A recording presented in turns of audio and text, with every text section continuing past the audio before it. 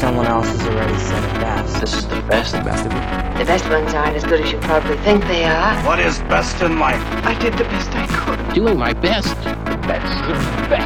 That's the best. Best. And now with the song Lithium, probably the biggest band in the world right now, the pleasure is all yours. Yes, sir, indeed. Please welcome Nirvana.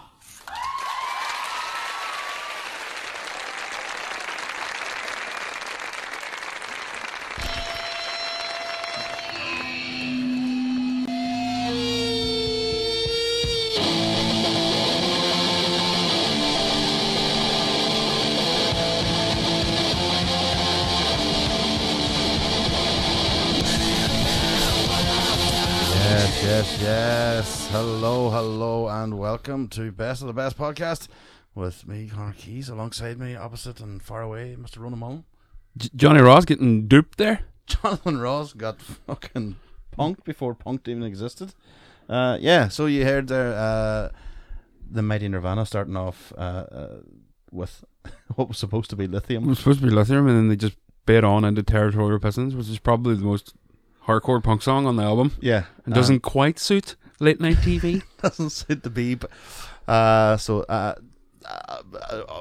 perfect summation of Nirvana in one clip. They did that quite a few times. They did it on Saturday Night Live, where they just bit on into a totally different song. And then most famously on the MTV Music Awards, and they were going to play, I think it was Lithium as well. Mm-hmm. And they started with Rape Me, which was a song which was on the album after, and they hadn't even recorded it yet. So I think there was a lot of shuffling when he starts singing Rape Me, and then he cuts into the song. But all three times they wreck the studio. Absolutely. Which is fine. Yeah. A bit of Rage Against the Machine about them in a sense, just not doing what they're told. And sort of one of the endearing things about Nirvana, aside from the music, was their sort of fuck the system, will not do what we're told. Yeah. Nirvana, famous obviously in the sense of infamous now by this stage, with lead singer Kurt Cobain. Mm-hmm. But on bass we have Chris Novoselic. Chris. It's Chris. I know. It's always pronounced Chris, so I never said Chris. Chris. Novoselic, and then of course Davis Grohl on the drummeroos. Didn't start with Dave Grohl in Nirvana? No.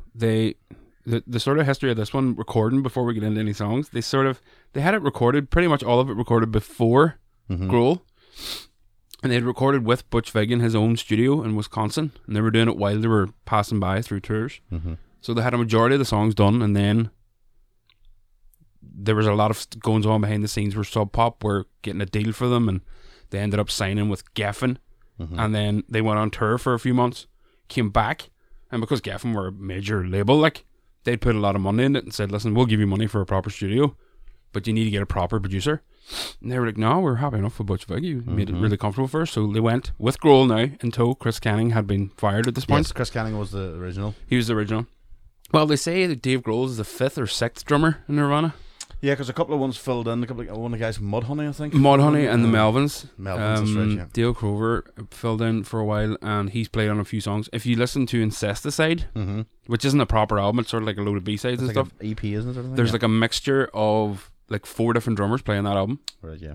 So they had a lot of songs recorded, so they just re-recorded all of them with Grohl. And the difference between the two sounds is, even though it's the same producer, it's 2/3 of the same band. Yeah. The sound of Grohl playing as opposed to is fucking completely outer dimensional. It really is. So we should point out, like we say, we mentioned Incesticide, the first album. Bleach. So this is our second album. Yeah. A rarity sometimes to find a masterpiece being their second album. Well, I because think it's a difficult second album is normally what it's known as, and famously known as your difficult second album. When your difficult second album becomes the best thing you've ever done, or best thing most people have ever done, it's the sort of reference point for a lot of bands around that time too, is this album, because they wouldn't have had a hope. And do you think, I didn't read anything about this, and this is just fucking off the top of my head, do you think Grohl's influence maybe, because Grohl's a very, when you see now in later life, and we know from interviews and stuff, he's a very positive, good guy. Yeah. So it might have maybe given that sort of, it's not an edge in that sense, it might have actually polished him a wee bit to have that. Well, he has said because Cobain has notoriously didn't like this album. He didn't like how it was produced and mixed, which to me is sort of ludicrous because it sounds amazing. Yeah, and like we think about it right now, it's 1991, like this came out, and it sounds as good. Now imagine sitting in 1991 and hearing something from the 60s. You can tell that it's a bit grainier, and you can tell it's from the 60s. Yeah, you have no idea where this is from. Like, no, this sounds as relevant as something that came out this week. Could be made this week, absolutely. And that's again back to Butch Vig, VIG. So if you check out Butch Vig, Butch Vig played such a massive role in this album, and there seemed to be a lot of. You look back on documentaries and interviews, there seems to be a lot of almost corralling of Kurt to do things, and to do the things that were necessary to create the sound that we now know. Was a hard slog to get Cobain to take part. Yeah, he didn't want to do overdubs. He didn't want to layer any instruments. He didn't. What that means is you just play it again, but in a different key, or you just sing the same thing, identical to what you just sang, and then the two voices are put over the top of each other, sound like two people are singing it. But you do that. U2 would do that a lot. Bono does that. He does an octave above and an octave below. So but that's trying to harmonize. Yeah. What they were trying to do here was just make the sound like there was like three people singing the exact same thing. Yeah. No. This was what I mean by octave above. It wasn't a harmony. It was the same. Oh right. Note, okay. The exact same note, but it was just it's an over. Oh right. Yeah, right, so right, same note through, but. You have to listen to really distinguish between the two, and it's the same with this. Yeah. But I think, was it something right about Butch Vig said that he had to go to him and say, listen, this is what the Beatles did? I had to say John Lennon did it. Yeah. He literally had to say, for him to even try to do it again. He said he's the only person who's ever recorded who was able to replicate his voice over and over and over again and get it perfect every time. And there's something about that, because we have to give the context to music at that time too, and this is Seattle, obviously, famously, but there was an anti-Beatles kind of vibe about, don't forget there was, Beatles aren't seen, not saying they weren't seen as the way they are, but there was sort of this thing of, why does everybody love them? They're not that good, that sort of that's still about, unbelievably.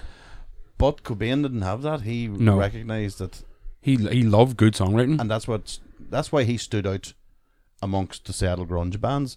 But it also, I believe, that's why the legacy has lasted. Yeah, because those tricks and tips are what, as you talked about, could have been fucking released this week.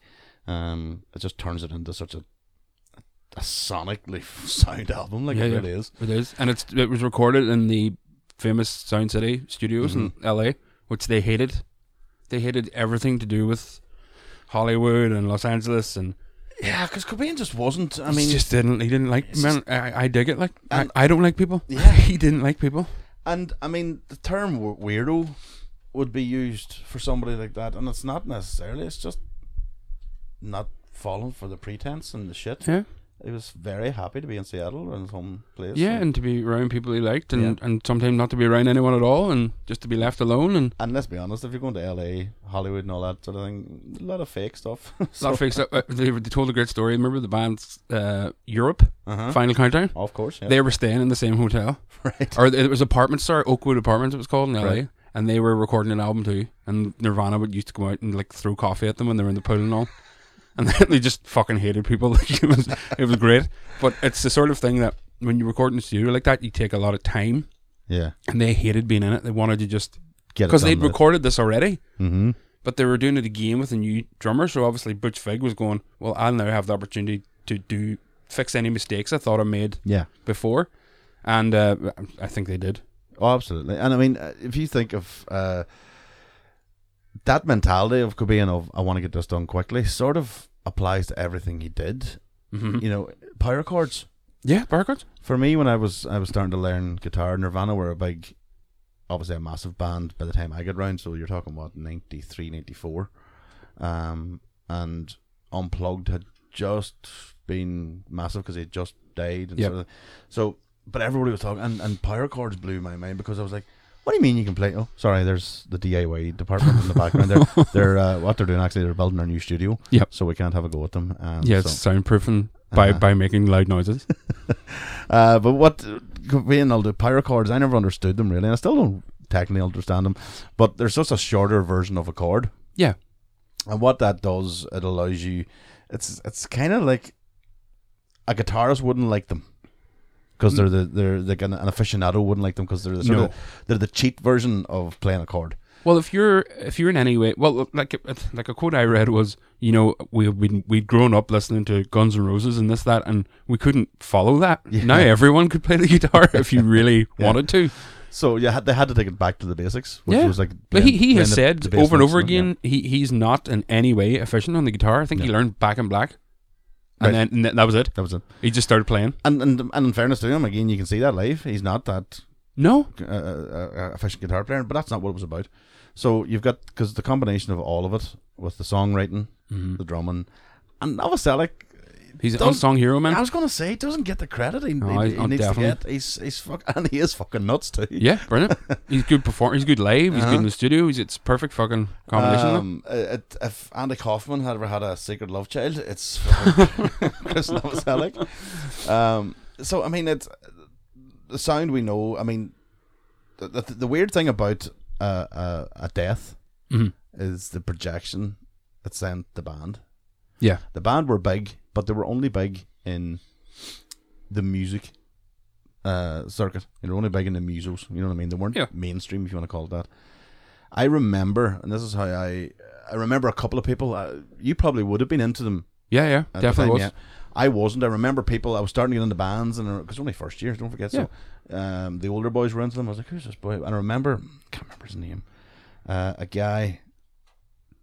Stevie Kern is his name, no? Yes. From Kilty Claw. I didn't know anything about him, but I remember our mate Bundy going, fucking Stevie Kern's gonna fucking, we're keeping an eye on him. I was like, why? He goes, he's fucking taking a bath with Kurt Cobain. I was like, who the fuck's Kurt Cobain? What happened? That was the first time I heard of it. Really? And I'd seen him walking about. I was only first year. Seen him walking about, like, I mean, fucking depressed. Yeah, he was. I was like, that's mad that a singer would do. Who is this boy? I never. That's when I started my thing, and then obviously by the time you start taking guitar lessons, every guitar teacher was teaching you Polly. Yeah.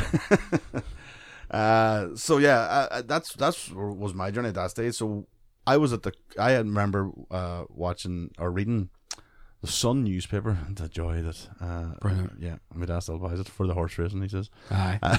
For the Babs. No Babs anymore, sure. What? Babs are gone. Shut up. It's a bad free paper, aye. Why is anybody buying it then? Why is anybody buying it anyway? For the horse racing, apparently. I Babs are gone, page 3. So, how long, Connor? This is fucking ruined, this podcast. But the first time I ever really thought about a death being a positive thing to a band, now death not positive, I'm not saying that, but to a band or anything, was the Sun did the usual shit about 100 most important songs in the world. In the newspaper? In the newspaper, 100 most important songs ever, or whatever, or most popular song, whatever it was. And it gave you like this year's position versus last year's. Yeah. And the year before Cobain died, Smells Like Teen Spirit was number 84. But the year after he died, it was number 3. Yeah. How important a song was. Yeah. And I was like, oh, so it just jumped fucking 81 places because he died. It's the same song. Yeah. Nothing changed except for his death. Yeah. Yeah. And there'd already been 2 albums after that, so how it jumped to the number is extraordinary. So that was from 84. I'll never forget that. 84 up to number 3. I was like, that is fucking crazy. So, but Smells Like Teen Spirit, even as you say today, it's still a stomper that it's you very rarely would flick on now. If you were a random shuffle playlist come on, you would go, that's I'm listening on to this today. Yeah. I had a problem. The only problem I had with Nirvana was I listened to them too much when I was younger. And then after his death, you just listen to them all day, every day. Yeah. And everybody was listening to them. And I was 13. Gambins like me, a year younger than you. And I was, to a point, I just went, you know what, I'm taking a break. Right. And then I took a break until like the early 2000s. Right, okay, 10 years or something. Started listening to them again. Started appreciating them a wee bit more because you were listening to it sort of fresh again. Yeah. And then obviously with the rise of Grohl and stuff and the Foo Fighters and all that, Nirvana popped up a lot. But it wasn't until last week when did you see Post Malone's live stream? No. Post Malone did an hour-and-a-half gig from his apartment in his house in Los Angeles. Yeah. And him and 2 mates and Travis Barker played drums. Right. And they covered only Nirvana. And it was unbelievable. What the fuck? He was fucking insanely good. I mean, he's playing guitar and singing. Doing the voice, not like perfect. Doing the voice, but he's good. Really good. No, I haven't heard. I've only There's ever a lot heard of some of the Cobain stuff. is while he can be good melodically, there's a lot of roaring. And he's roaring. Right. He's doing it like as good a job as you'd ever expect a tribute band to do. Like. Righty. Okay. So it just sent me on a listening to it again and just going over it again and going over the New Drove stuff, and then I listened to Nevermind from start to finish, and then I was really glad when you went, "Do you want to do Nevermind?" I was like, "Well, okay." I mean, so the big tune obviously was "Smells Like Teen Spirit." The story behind that, I always loved the story behind that. Yes. And I presume most of the musos out there will know the story behind it. But go on ahead, fill us in on the title of the song. The title of the song, Teen Spirit, is a men's deodorant in America. A female deodorant? Is it not a men's deodorant?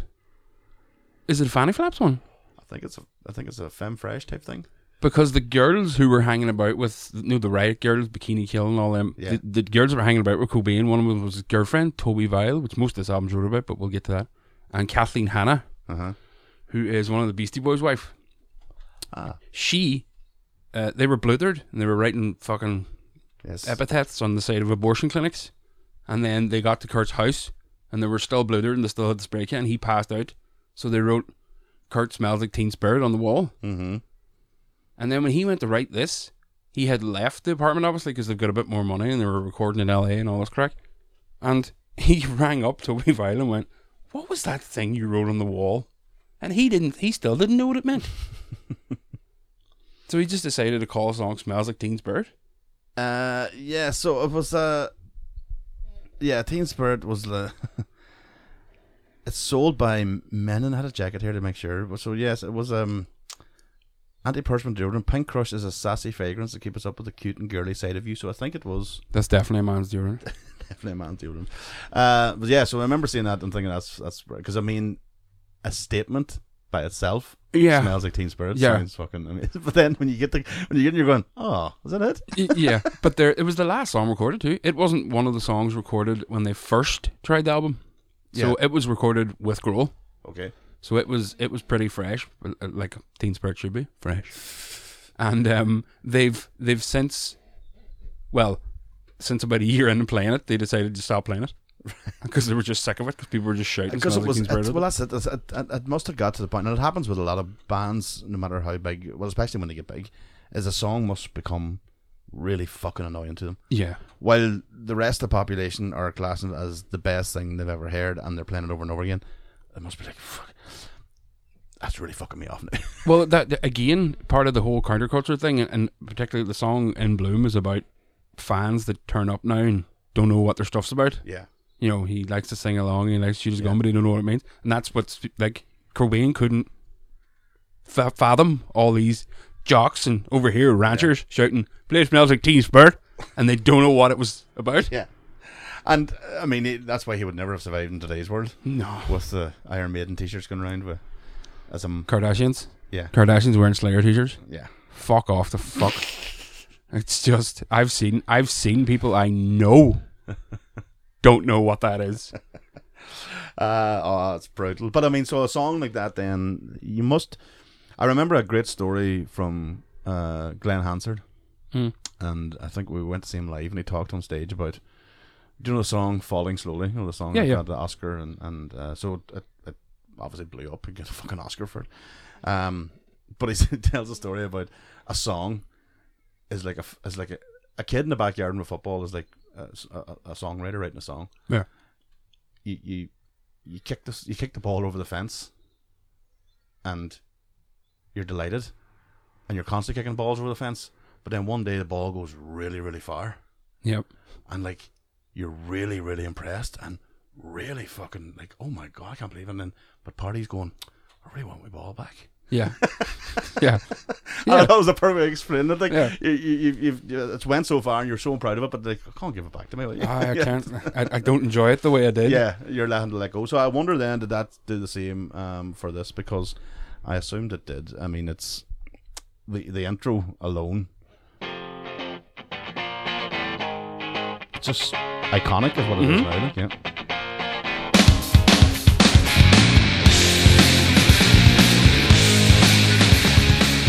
Now, it just never gets old. No, it's such a great everything.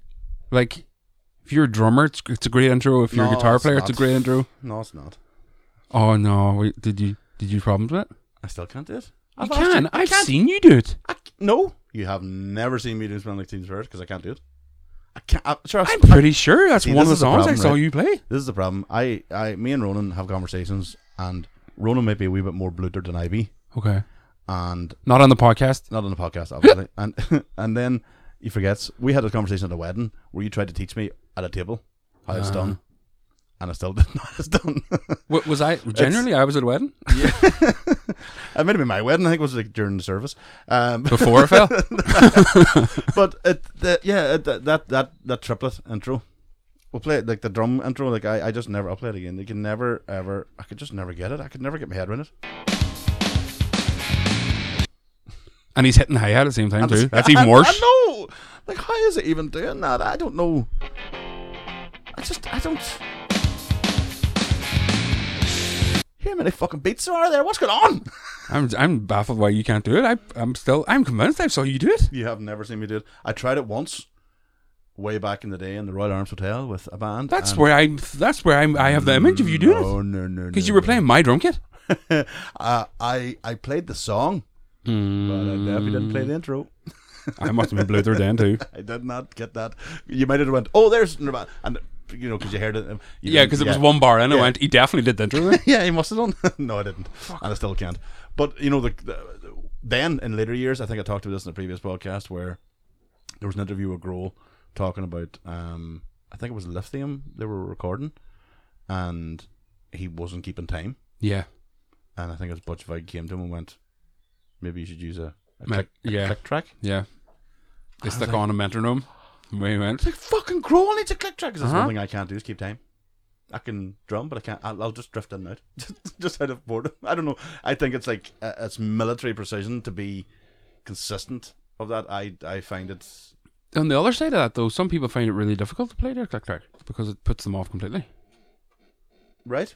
And that's the other sort of. But I just was only, as I say, only in recent years going. So all this time, Dave Grohl has had to use a click track. Yeah. A click track, by the way, for anyone that's listening, what the fuck are they talking about? Is just a click, a constant. Yeah, at the speed that keeps the tempo you're supposed to be at constantly. So, and he's wearing it, and you'll see a lot of drummers will have them live. Yeah, they do. You'd need to because you can't hear maybe the rest of your band, or whatever, in big arenas or whatever. But I just thought, wow, even the best still need something to keep them to that level. If you want to see that, I don't know if he uses a click track anymore. I think he does for certain things. Yeah. So So that was an amazing thing for me to find out that. And he said himself in the interview, it was like, it's kind of the worst thing a drummer can hear. Is, do you want a click track? Yep. But that the thing I don't get about that, I remember that interview, and the thing I didn't get about it was this is his first album. Yeah, he's a public. Yeah, and this is his first go. He's only been in the band about 6 months or something. What a debut album to work on. I know, and he'd been playing songs that they had obviously done in Bleach and other songs that were later on in Incesticide, but not a lot of Nevermind had been written yet. So he was just, this was his first instinct. That intro is his first instinct. Jesus. As an intro for a song. Oh, that's depressing. The first song on the album, the first single. That's right. Yep. Like, fuck off, bastard. The other, I mean, the big songs, all the tunes were big in regards to sound, and even the soft ones were big. If you want to get cliched about it, but there was a big fucking sound behind them.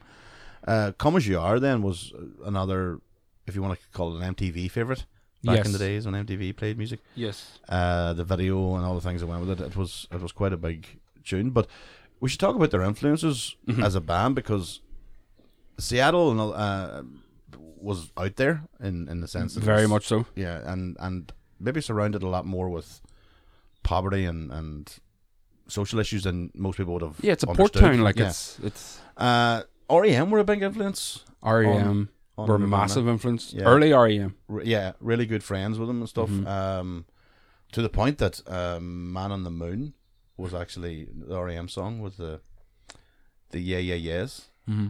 It was in competition with Cobain. They had a competition to see how many yeahs they could fit into a song. because Cobain has a lot in this He album. does. Yeah. And that was a sort of in joke between themselves, and Stipe wrote that with yeah after every line. It was so they were really good friends and stuff. So, but it was again we when you mentioned, as you say, early R.E.M.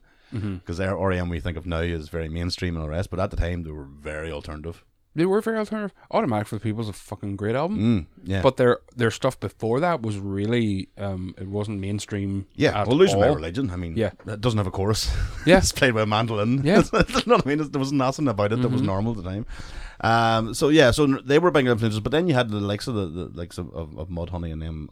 Mudhoney and the Melvins, their and peers as such. Yeah. There were people who played along with, because you've Pearl Jam and all come into there as well and all that sort of stuff. But they were nowhere in sight at this point. No. Even Alice in Chains and Soundgarden had already released. In fact, on the same day that Nevermind came out, Bad Motorfinger by Soundgarden came out, Low End Theory by Tribe Called Quest came out, and Blood Sugar Sex Magic Right. on the same day. Same day? As Nevermind. Jeez. What And date then was that? That was September 21st, 1991. Ooh. So that was a pretty good fucking Monday. If you were going down to the record shop. Well, imagine it was today in the Spotify. I know. And those 5 albums just Freak dropped. out. You wouldn't get time. It's also the year of a previous subject here on podcasts, Actung Baby as well. It was 91. Yeah. 91. There was a lot of That was changes, a a lot of huge fucking sound year. and stuff. Yeah, Use Your Illusion 1 and 2 were released the week before. that's right. And That was by the time we came to January, Nevermind was out selling Guns N' Roses. for both albums. For both albums. At number one in the album charts, though, was I remember. they had a major upheaval. Well, put it this way: think about it. If you're in the world where this is number one, then all of a sudden Nirvana turn up. So the culture was pretty much this song. Yeah, more or less. In a way.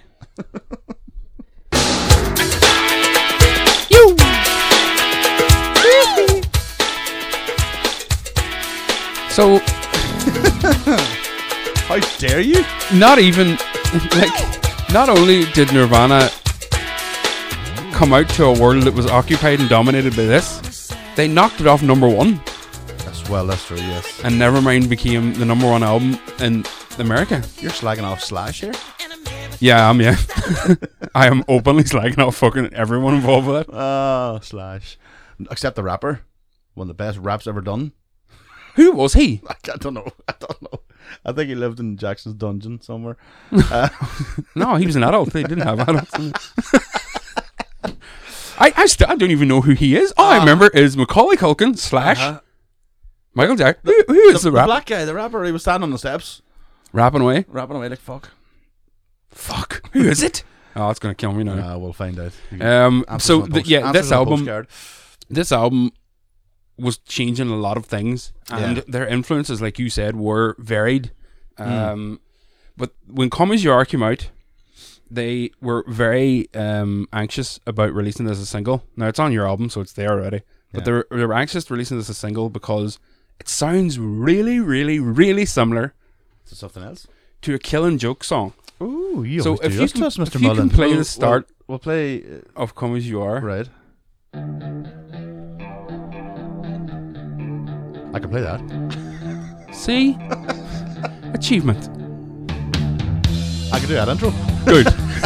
I was going to say I didn't want to be cheeky fucker. Right, so we all know it. We all know that, right? Yeah. So which one did you say? What was the name of it? It's Killing Joke. 80s it's called. Right, so let's do the start of it. Get the fuck. Like, it's very similar. So they had a right to be. Hold on a minute. Let me hear that again. Jesus, is it even a note out?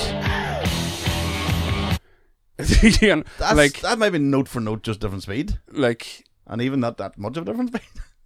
It's what every time I hear Come As You Are now, I go, because I wasn't a Killing Joke fan, obviously, when I was 11. You've just ruined my.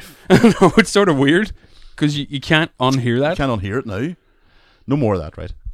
But infamously as well, the video for Come As You Are You know the way they're always sort of decked. There's a waterfall in front, and there's like effects. He's projected on a wall, and you can barely see him. The reason they didn't want to show his face because he was coming off heroin, and he was grey. Oh shit! So they wanted to ensure a video you could barely see the band's faces, and you could see them performing, but you couldn't really see them clearly. Al Curdy was on the H. You'd wonder now him being in such a stable relationship and stuff. Right, so there would be. Let me see. Well, this is. I gotta play this. Go for it. So, up there with one of my favorite covers of this song. All right. There's not too many can cover this song. No, but it's a local Belfast guy, Jim the King Brown. Okay, doke. Remember Jim? I remember Jim. Yeah. I think it was TFI Friday. I think that sort of Chris Evans got him on the show or whatever. But he was a great Elvis impersonator. And he released an album called Gravelands. Gravelands. All songs by artists who had perished. Okay. It was a great album. Fucking clinker album. If you ever get a chance to go and look, Jim the King Brown, you'll probably find him on YouTube because this is one of them.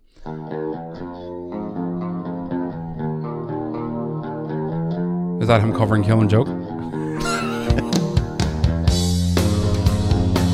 Already, you know, the production's good. Like. It's good. It's good. Wait till you hear this.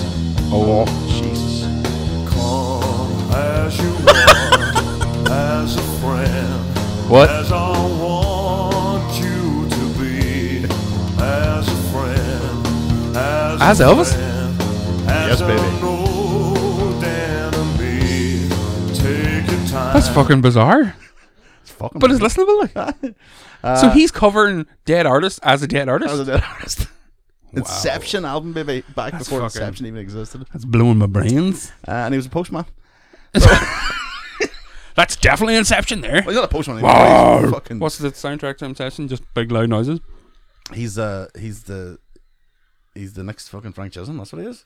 Fucking nobody can touch Frank Chisholm. No, he's a poor man's Tony Lennett. That's what he is. But Frank Chisholm, Tony Lennett, Killing Joke, Nirvana. There you go. What more do you need?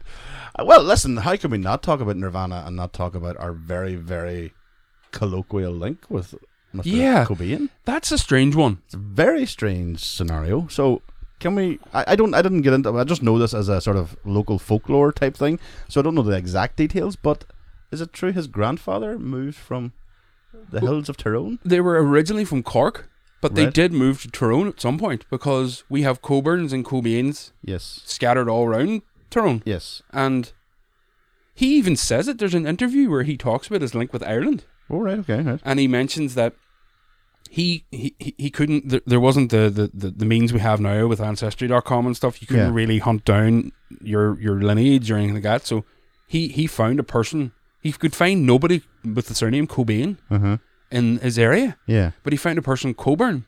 And when he contacted her, she was like, yeah, we were originally called Cobain. We're from Cork in Ireland. I have loads of history here. Right. And he had been in Ireland like the year before playing in Cork. Fucking the first time they played Smells Like Teen Spirit outside of America was to 200 people in a bar in Cork. Ah, Jesus. And they were supporting Sonic Youth. Right. And it was 750 capacity, but nobody was there. People didn't turn up because nobody knew who Nirvana were. They weren't massive after Bleach. They were big in America, but so Sonic Youth and Nirvana in one show. But and somebody else was Dinosaur Jr. or something. Oh, so it's a good lineup, but of course, with it being history, as it notoriously always usually happens, is everybody was there. Of course, yeah. Everybody was there. Only 200 people were there, but everybody had been there. They remember being there. Yeah, was there. Yeah, and then like Nirvana at the King's Hall. Like Nirvana at the King's Hall. Yeah. Everybody was there. Everybody was there. Yeah. But and then weirdly, weren't they supposed to play the RDS 3 days after he committed suicide? Mm-hmm. So there's a lot of links there. So many happy links. Initiative. Okay. Initiative is the name of the townland, and one of our local cohorts, Mr. Peter Hughes, would be a big Initiative. Born and bred. Native. I couldn't think of the word there. And he would be obviously promoting the magical realm that is Initiative. Mm-hmm. And obviously Cobain as being one of the big links to there. And they opened up a museum or something in down south. Mm-hmm. Yeah. Like recently, like Courtney Love and his daughter, Frances Cobain, they turned up for the opening. No? Right. So it's legit. Yeah, it's very strange. Yeah, so I mean, we are the centre of the universe, and it's just always, man. There's always a link. I think Grohl's mother she's Irish ancestry as well, and I think the two boys when they were here were just walking about in days like. just feeling. Grohl says he rang his mother when he was first here and went, "Everybody looks like you." Big Irish mommy heads in them. Like. Big freckled angry faces. Yeah, so I mean, that's our link to here, but I mean, it would maybe explain the musical end of things and the songwriting and things, whatever, because that's sometimes genetic. Yeah. But it still doesn't compensate for it being so modern. Yeah. But yet, such a homage to early rock. Yeah, because it's like the thing about Nirvana that stands out even from Pearl Jam. Like Pearl Jam, let's be honest, when it came to mainstream, Pearl Jam had one hit in that sense. Yeah, but it was big. It was big, but I mean, I always have this thing about melody.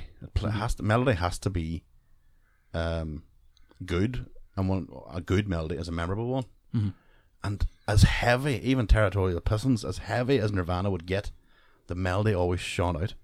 Yeah. Of the singing, which is a hard thing to fucking do, because I know some of the stuff you listen to would be melody wouldn't be the forte. Melodyless.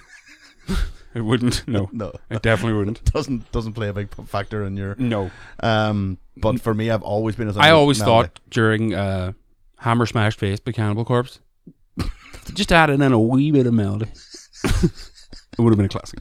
It's already a classic in my eyes, but it would have been stone cold. It would have had the mainstream.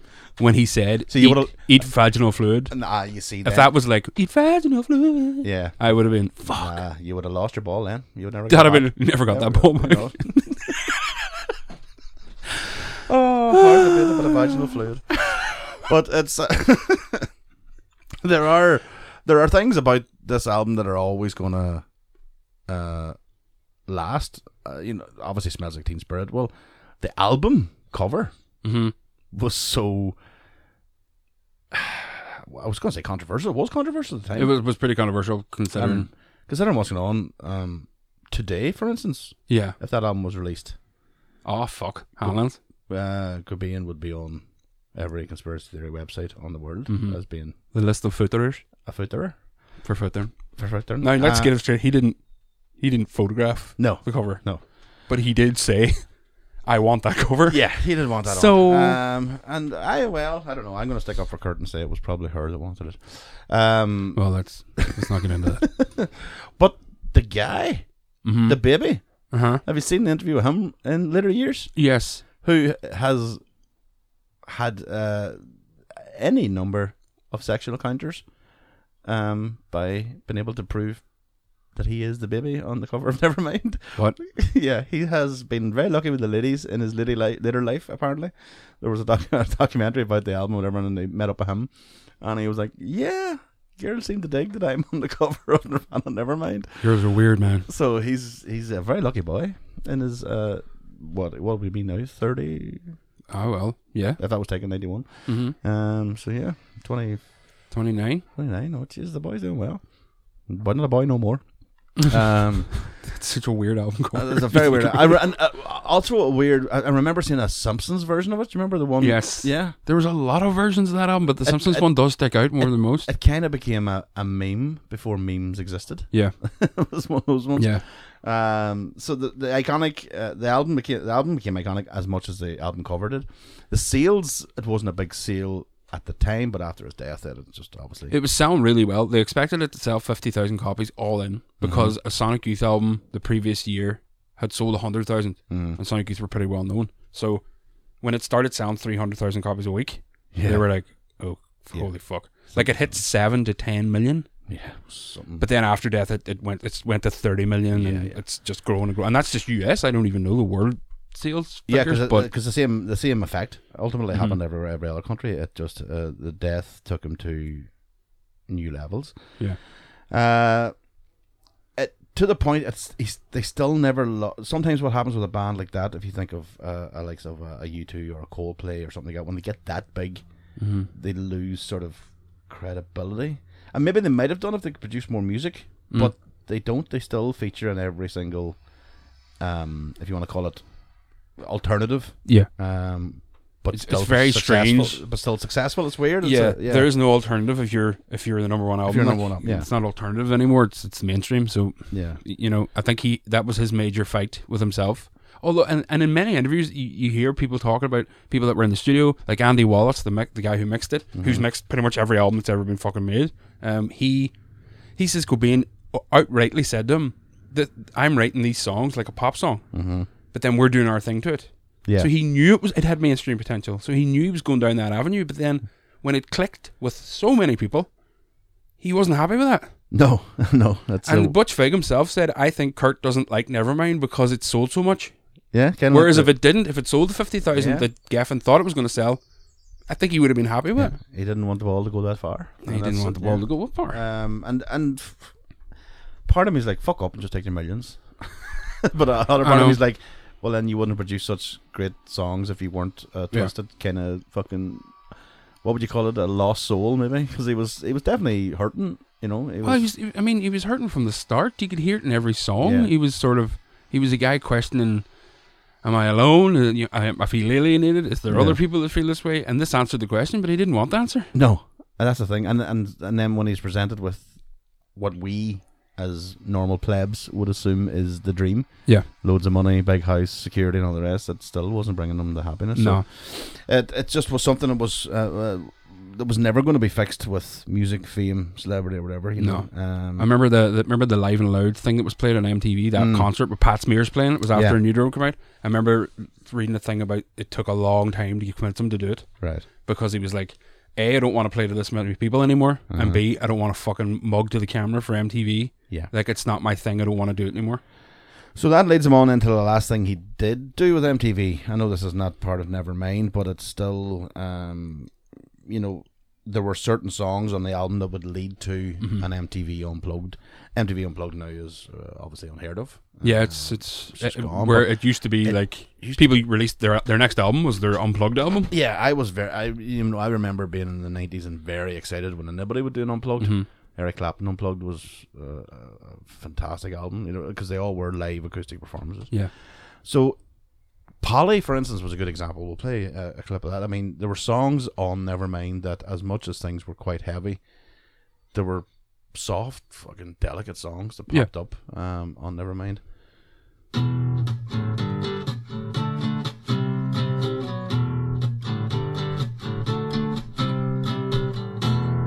Polly wants a cracker.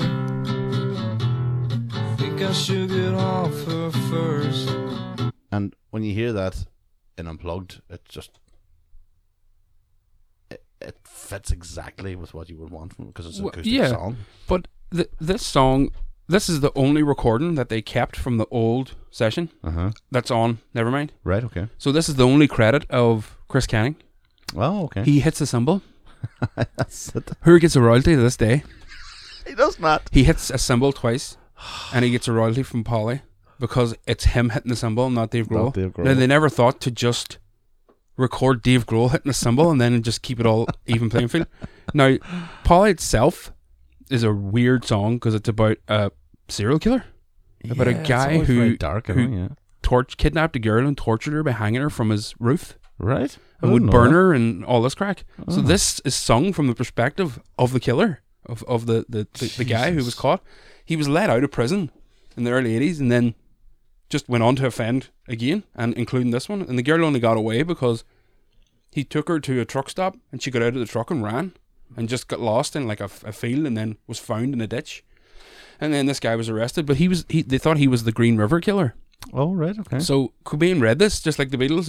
He was reading it in the newspaper and he just remembered it. Yeah. So he started writing lyrics from the perspective of the boy that kidnapped the girl. And that's what that song's about. That's delicate, lovely wee. I know. You're going to that. That's yeah, maybe not now. You're ruining a lot of songs for me, Ron. But also, Territorial Pistons. At the start of Territorial Pistons, there's an audio of Chris Novoselic singing a song. Yeah, and he sings the 60s "Smile on Your Brother, Everybody" song. That boy still gets a fucking royalty because Chris Novoselic, just in the studio fucking about, sang the start of another song. 6 months after the album comes out, Novoselic, Grohl and Cobain are all in a fucking war with each other over royalties. And of course Courtney Love's in the middle of it, trying to get the most for Cobain, which he ended up getting. Courtney Ono, we should call her. Courtney Ono. So, but fucking Novoselic wished he shut his fucking mouth, stop singing other songs at the start of the bloody song. Because he just gave away part of the royalty that he would have had. I never actually thought of it. I always wonder because I do know that song because it's Jefferson Airplane. it's on the Forrest Gump soundtrack. That's what I heard it. Yes. And I remember going, oh, right, okay, but I never really thought about the royalty. See, you never think about the royalty. I don't think. We talked about this on the Shaun and the Dead podcast about even asking for image rights of using the album covers. You know, you never think about those things. And if you think about it, the 30th anniversary is coming up next year, September next year. I know, scary. Of Nevermind. And it was one of, remember I was telling you about Snoop Dogg? It was one of the mixes that was burned up in that fire in Universal. Oh, no way. So they're going to have to take it from an already existing digital. So we'll never actually hear the full original. Oh, man, that's gutting. Ball bags. But they did release an awful lot of stuff in recent years. Rarities and demos. There was a 20th anniversary one that has like 72 tracks on it.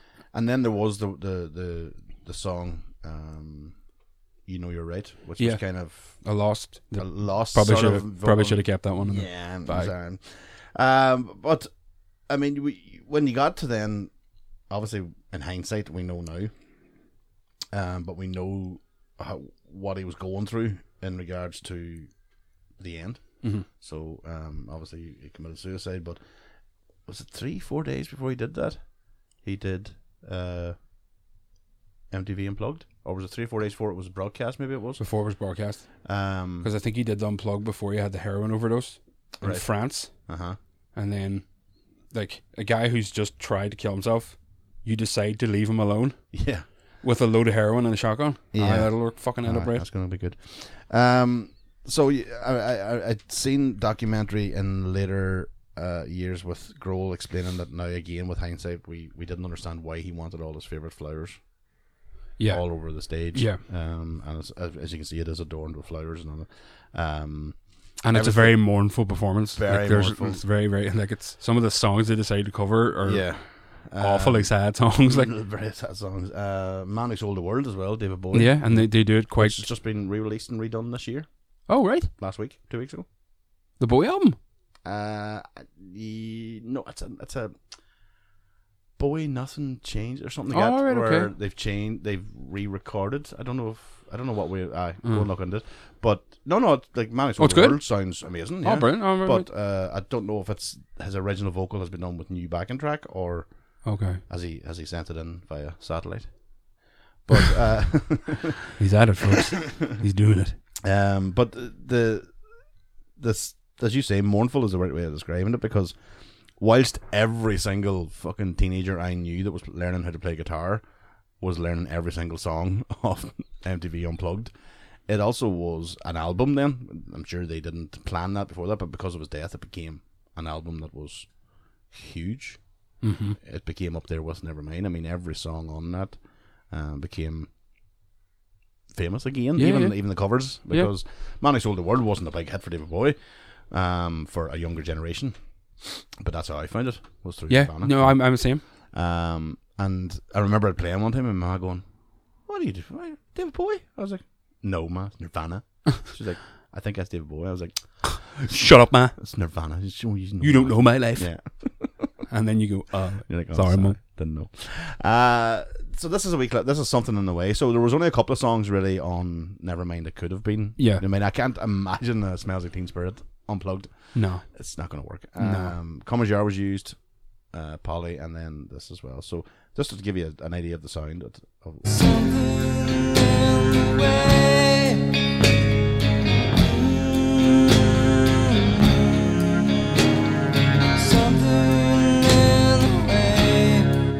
all the like look at it. I know it's like a fucking funeral. Like it is a funeral, like the black candles, the white orchids and the white flowers all over the place. Like I actually prefer this version to the version that's on the album. So you've got Pat Smears in there on the is it Mexican? Is the flag? Is it no? Is it what's that? Is it Ecuador maybe? The colored guitar and then the cello player as well. That's the other thing that adds to that as well. Which Queen didn't want on the album. He didn't want a cello player, and they had to really try to convince him, and I think it worked. Oh, it does surely. But they like if you go through this, the whole album, it's full of fucking really famous tunes. But put on "Stay Away."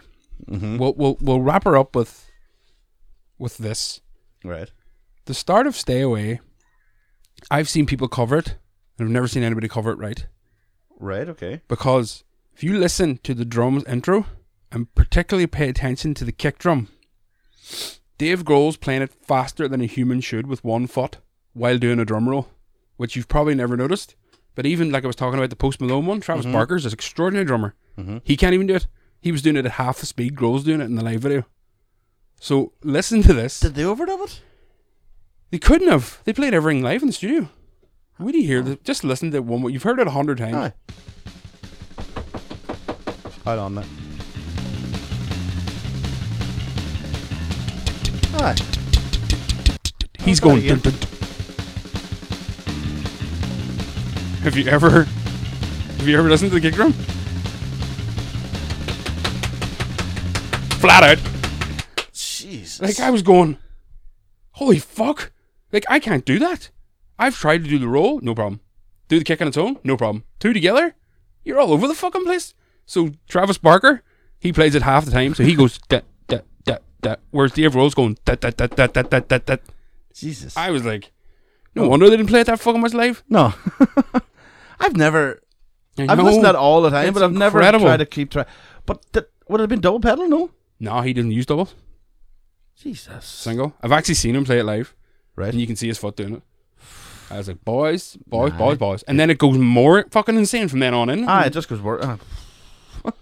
So we we have talked about him before. We talked about him in the Queens of Stone Age podcast. I mean, we're still waiting for that video of you to do the... Hey man, the best way to get me to do things is don't tell me to do it.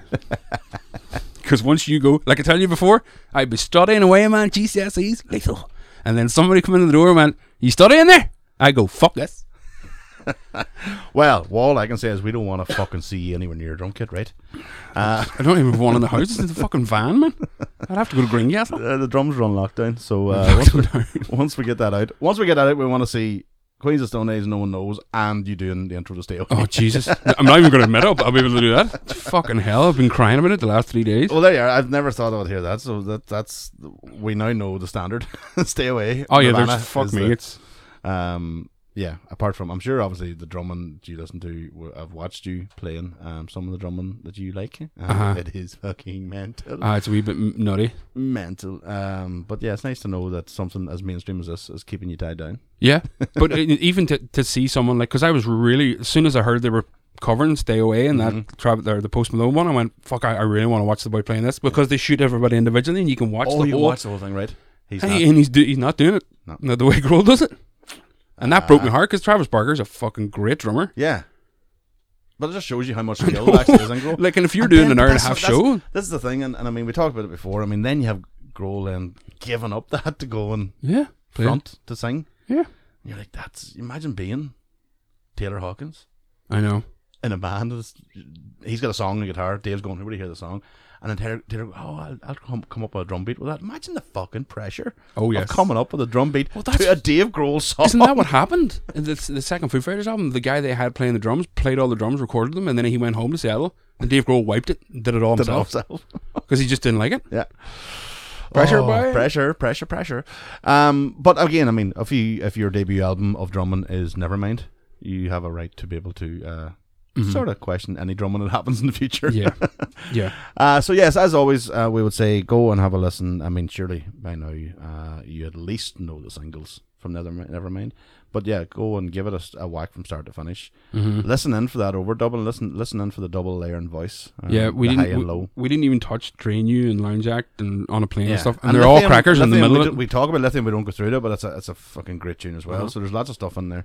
And yeah, just go and watch Jonathan Ross's face at the end of that video when he has to talk to the audience and explain to them that wasn't the song we were supposed to play. Or go and look at Charles Barkley's face on Saturday Night Live when Dave Grohl and Chris Novoselic start snogging. That's your homework for the week. Chat next week.